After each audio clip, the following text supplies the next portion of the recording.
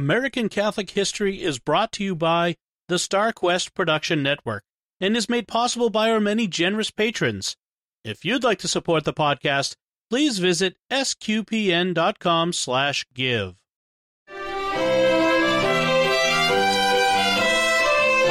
Hello, and welcome to American Catholic History, sponsored by Beatrix Media, providing writing, digital marketing, website strategy and construction, and search engine optimization services.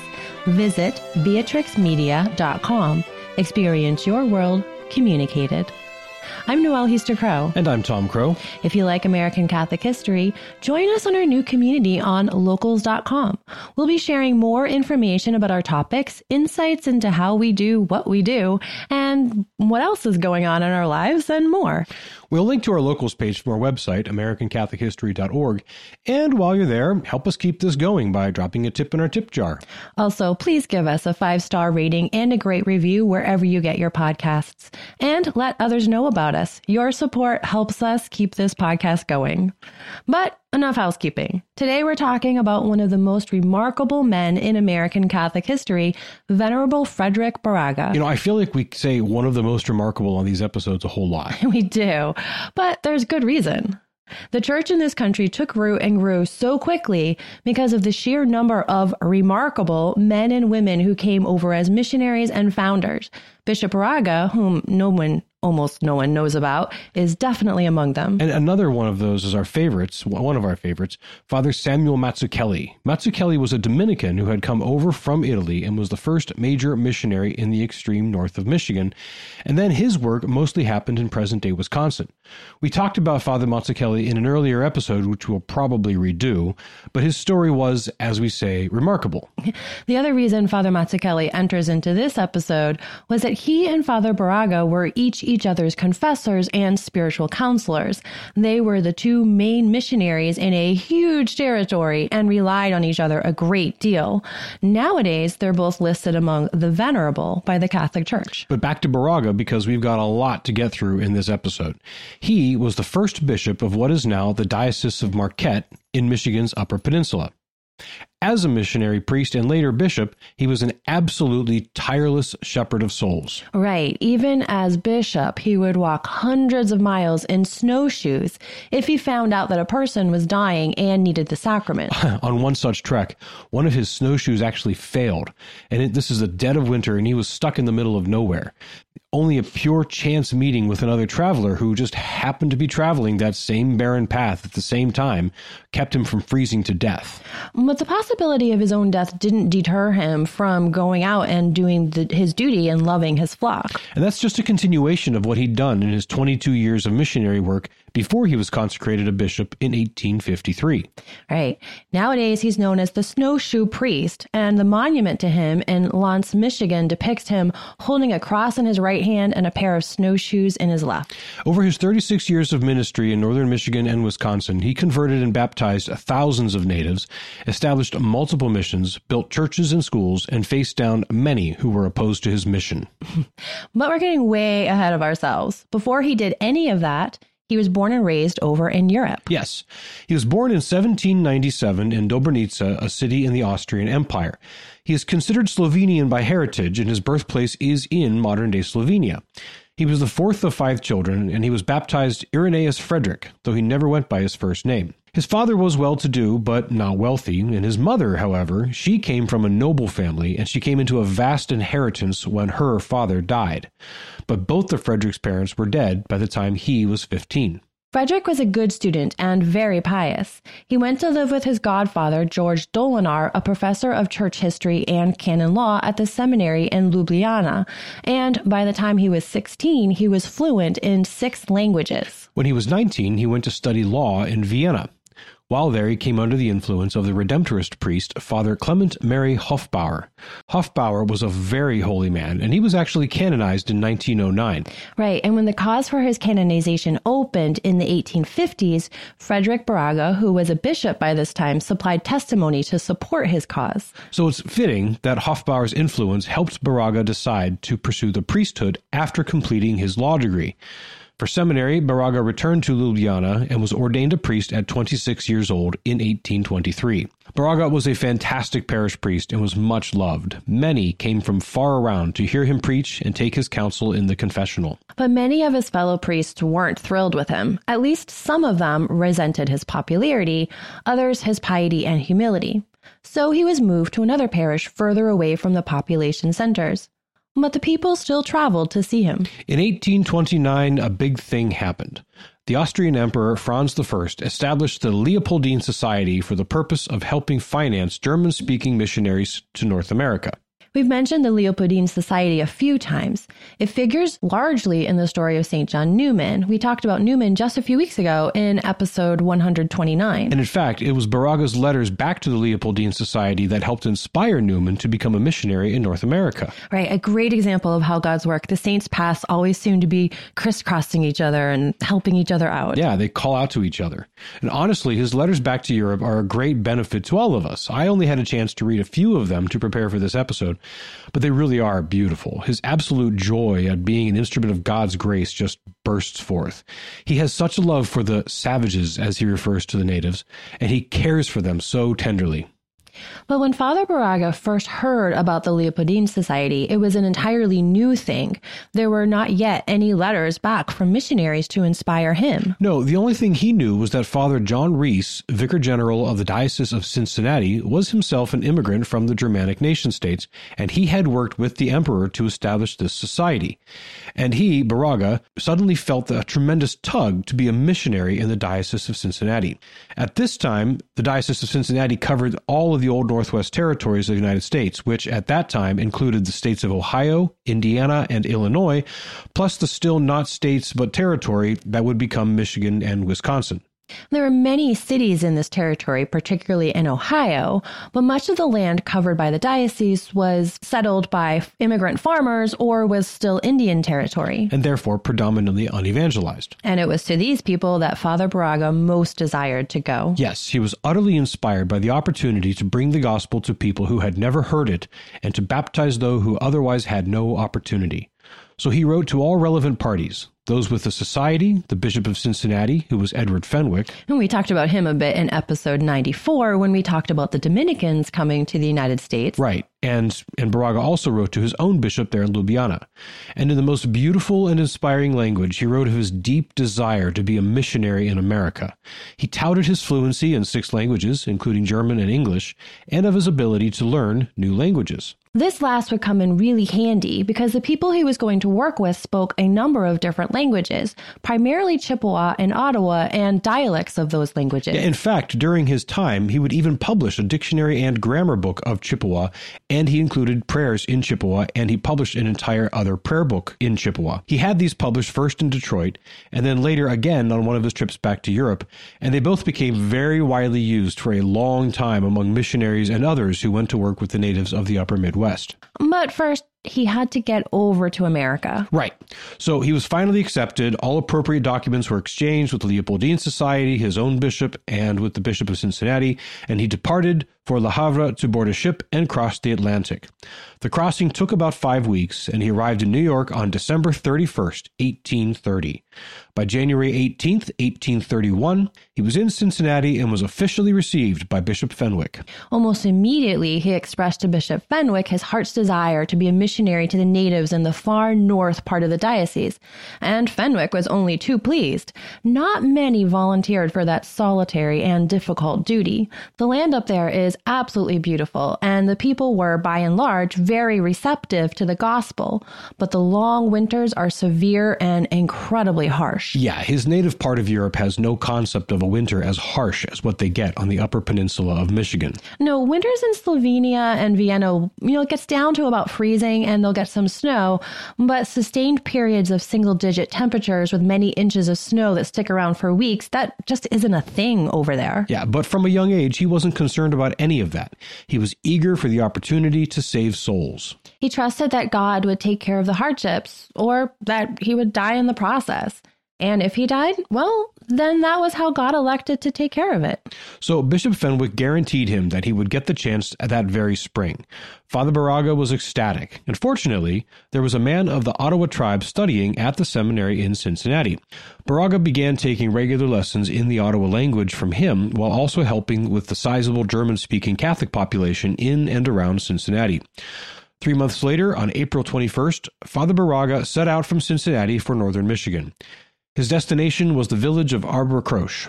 Now, if you know the geography of Michigan's Lower Peninsula, and you know how to use your right hand as a guide, Arbre Croche is kind of at the tip of your ring finger. It's on the north coast of Little Traverse Bay. On the way to Arbre Croche, Father Baraga and Bishop Fenwick, who came along to formally install him in Arbre Croche, stopped in Detroit. At Detroit, they met with another of the greats of this era of the American Church, Father Gabriel Richard. We told Richard's story in episode 64. The very next year, 1832, Father Richard died during an outbreak of cholera. It just happened that Father Baraga was in Detroit to get his Chippewa dictionary published at that time.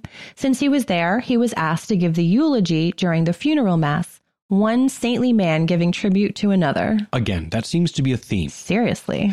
Baraga, Richard, Mazzucchelli, Fenwick. It's just an amazing group. All we need to do now is find out that Father Baraga also became good friends with Fathers Lamy and Machabouf while they were still missionaries in Ohio in the 1840s. Possibly, but possibly not. Yeah, probably not. Father Baraga arrived in Arbre Croche in May of 1831. He wasn't the first missionary priest of Cincinnati to go through those parts, but he was the first to make it his somewhat permanent home, and he was, by far, the most effective. Also, about 150 years before any missionaries had come up from Cincinnati, French Jesuit missionaries had come from Quebec. Father Jacques Marquette and others had been through the region and had shared the gospel with many. But the French Jesuits didn't stick around. So while the memory of the gospel could still be found in pockets all along the shores of Lake Michigan and Superior, and the legend of the Black Robes had been passed down favorably, no priests had been through in many decades, and the vast majority had never heard the gospel at all. So a great number of the natives were hungry for the gospel. So with that as fertile mission field, Father Baraga immediately set to work. He went out daily. Within 2.5 months, he had 72 conversions. By the end of 1831, nearly every member of the community in and around Arbre Croche was either baptized or under instruction. During the winter of 1831 to 1832, he spent a significant amount of time compiling the Chippewa dictionary and grammar that we mentioned before. The following spring, as soon as the weather permitted, he traveled beyond the area immediately around Arbre Croche, seeking new fields of missionary activity, and he found them. He visited villages on islands in Lake Michigan, and one way on the other side of the lake over in what is now Wisconsin. At one village, the people had anticipated his visit and were so eager to greet him that they began constructing a small log and birch bark church. He arrived before it was completed and, with his companions, helped them finish it that very day. The next day, he blessed the little chapel and offered Mass in it.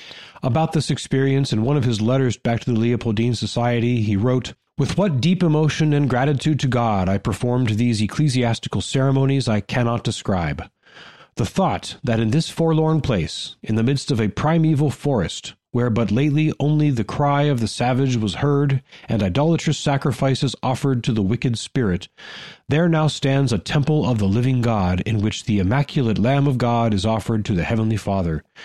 This thought affected me so strongly that I shed tears of deepest emotion and could not find words to express my thanks to God. Happy are we that He needs not the expression of words, for He sees our hearts. This little church is built of logs and bark and lacks everything that might please the eye and artistic taste, yet it appears to me to be a much more precious temple than so many churches in Europe, richly decorated with gold and works of art, but desecrated by the lukewarmness and misbehavior of those who visit them." A few paragraphs later in that same letter, he wrote that a few days later, the people brought all their pagan idols and the items used in their pagan rituals and sacrifices, and he burned them all. What an experience. But he had negative experiences also.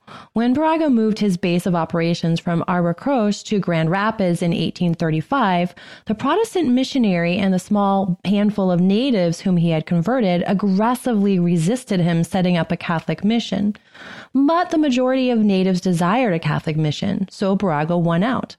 In very little time, he had converted the vast majority of the village, most who had resisted the Protestant preacher, and even a few who had been baptized by him. French fur traders presented another problem. Most of them were irreligious and had no problem plying the natives with alcohol and cheap trinkets to cheat them out of their valuable furs. Baraga educated the natives to these schemes, convinced many natives to take the temperance pledges, and so undercut this underhanded scheme. And the third major problem was when the U.S. government tried to force the natives off their land.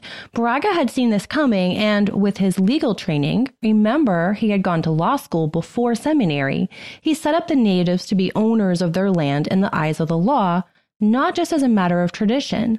The natives refused to sell, or at least to sell cheap, and so retained their land.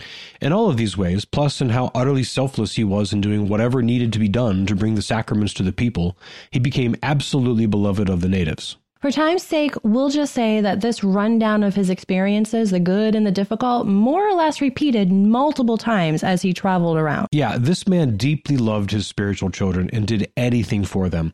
There are so many stories like these that we could be here for hours if we tried to tell them all. He truly was the good shepherd who would leave the 99 in search of the one. His practice became, after he converted pretty much everybody in the local area, he would move on to a new base of operations. This took him first to Grand Rapids, and then after that to La Pointe, a former French outpost on an island in western Lake Superior. It's now part of Wisconsin. He was there for a time, and then he moved his focus to the north coast of the Upper Peninsula, including Lance, at the base of the Keweenaw Peninsula. This, Lance, was his favorite mission base. During this time, the explosion of the copper mining industry caused the native European population to swell so much that the city of Houghton on the Upper Peninsula was briefly in consideration to be the capital city of the new state of Michigan. In 1853, the northern part of Michigan was made a vicariate apostolic and was separated off from the Diocese of Detroit, which itself had been separated from Cincinnati in 1833. Baraga was named vicar apostolic and was consecrated a bishop in Cincinnati by the successor of Bishop Fenwick, Archbishop John Baptiste Purcell, another great figure of the era who will definitely get his own episode. Oh, yeah. In 1857, Upper Michigan was made the Diocese of Sault Ste. Marie, and Bishop Baraga the first bishop of the diocese. In 1865, Bishop Baraga moved the see to Marquette, which was more centrally located and was near to the population centers around the copper mines. During his priesthood and his episcopacy, he wrote many letters to the Leopoldine Society and to the Congregation for the Propagation of the Faith, and both bodies shared his letters widely in Europe as examples of the good things happening in North America, and also as a way to inspire new missionaries and to raise funds for the mission. He also made 2 trips to Europe as bishop to raise funds and recruit priests for his diocese. On one trip, he was presented a beautiful crucifix and ring by Emperor Franz Joseph I of Austria. He later sold both to raise money for the diocese. Bishop Baraga slowed a bit as he aged, but he never stopped going out, visiting his parishes, ministering to his flock, and heading out on foot, even in his snowshoes in the dead of winter, to attend to someone desperately ill and in need of the sacraments. In October 1866, age 69, he traveled to the Second Plenary Council of Baltimore. While there, he suffered 1 and maybe 2 strokes. His brother bishops tried to convince him to remain in Baltimore, fearing his health wouldn't survive the trip back to the harsh north. But he pleaded with his priest assistant to take him back to Marquette. The priest acquiesced, and Bishop Baraga survived the arduous journey. But there again, what did he care if he died along the way? He'd risked death so many times before for the better interests of his flock, so as far as he was concerned, if he was going to die soon, he'd rather it be on the way back to his flock or among them if he survived the trip. And he did survive the journey home. He lived for another 14 months, ministering to his flock as best he could until his death on January 19, 1868, in Marquette. He was buried in the crypt of his cathedral of St. Peter. Devotion to him began almost immediately. His cause for canonization wasn't opened until 1952, and then it took another 60 years before he was declared venerable by Pope Benedict XVI in 2012. The cause is now just awaiting the requisite 2 approved miracles to see him elevated to blessed and then to saint. But really, as far as anyone who has learned about his life is concerned, that's just a matter of when, not if. One of these days, Bishop Frederick Baraga, as well as his good friend and spiritual confidant, Father Samuel Mazzucchelli, will both be known as Saint. This has been American Catholic History, sponsored by Beatrix Media and produced by the StarQuest Production Network. If you enjoy American Catholic History, join our community on locals.com or go to americancathochistory.org, where you can drop a donation in our tip jar, sign up for our newsletter, learn about Bishop Barraga, see our upcoming pilgrimages, and find other episodes about the people, places, and events that built the church in the U.S. Also, be sure to check out our sponsor, Beatrix Media, providing writing, digital marketing, website strategy and construction, and search engine optimization services. Visit beatrixmedia.com. Experience your world communicated. We love getting your feedback and suggestions for episodes. You can email us at feedback@americancathochistory.org. Find us on Facebook at facebook.com/AmericanCatholicHistory, on Instagram at ACH_podcast, or follow us on Twitter at ACH1513. I'm Noelle Heaster-Crowe. And I'm Tom Crow. Thank you once again for joining us on American Catholic History, sponsored by Beatrix Media and produced by StarQuest.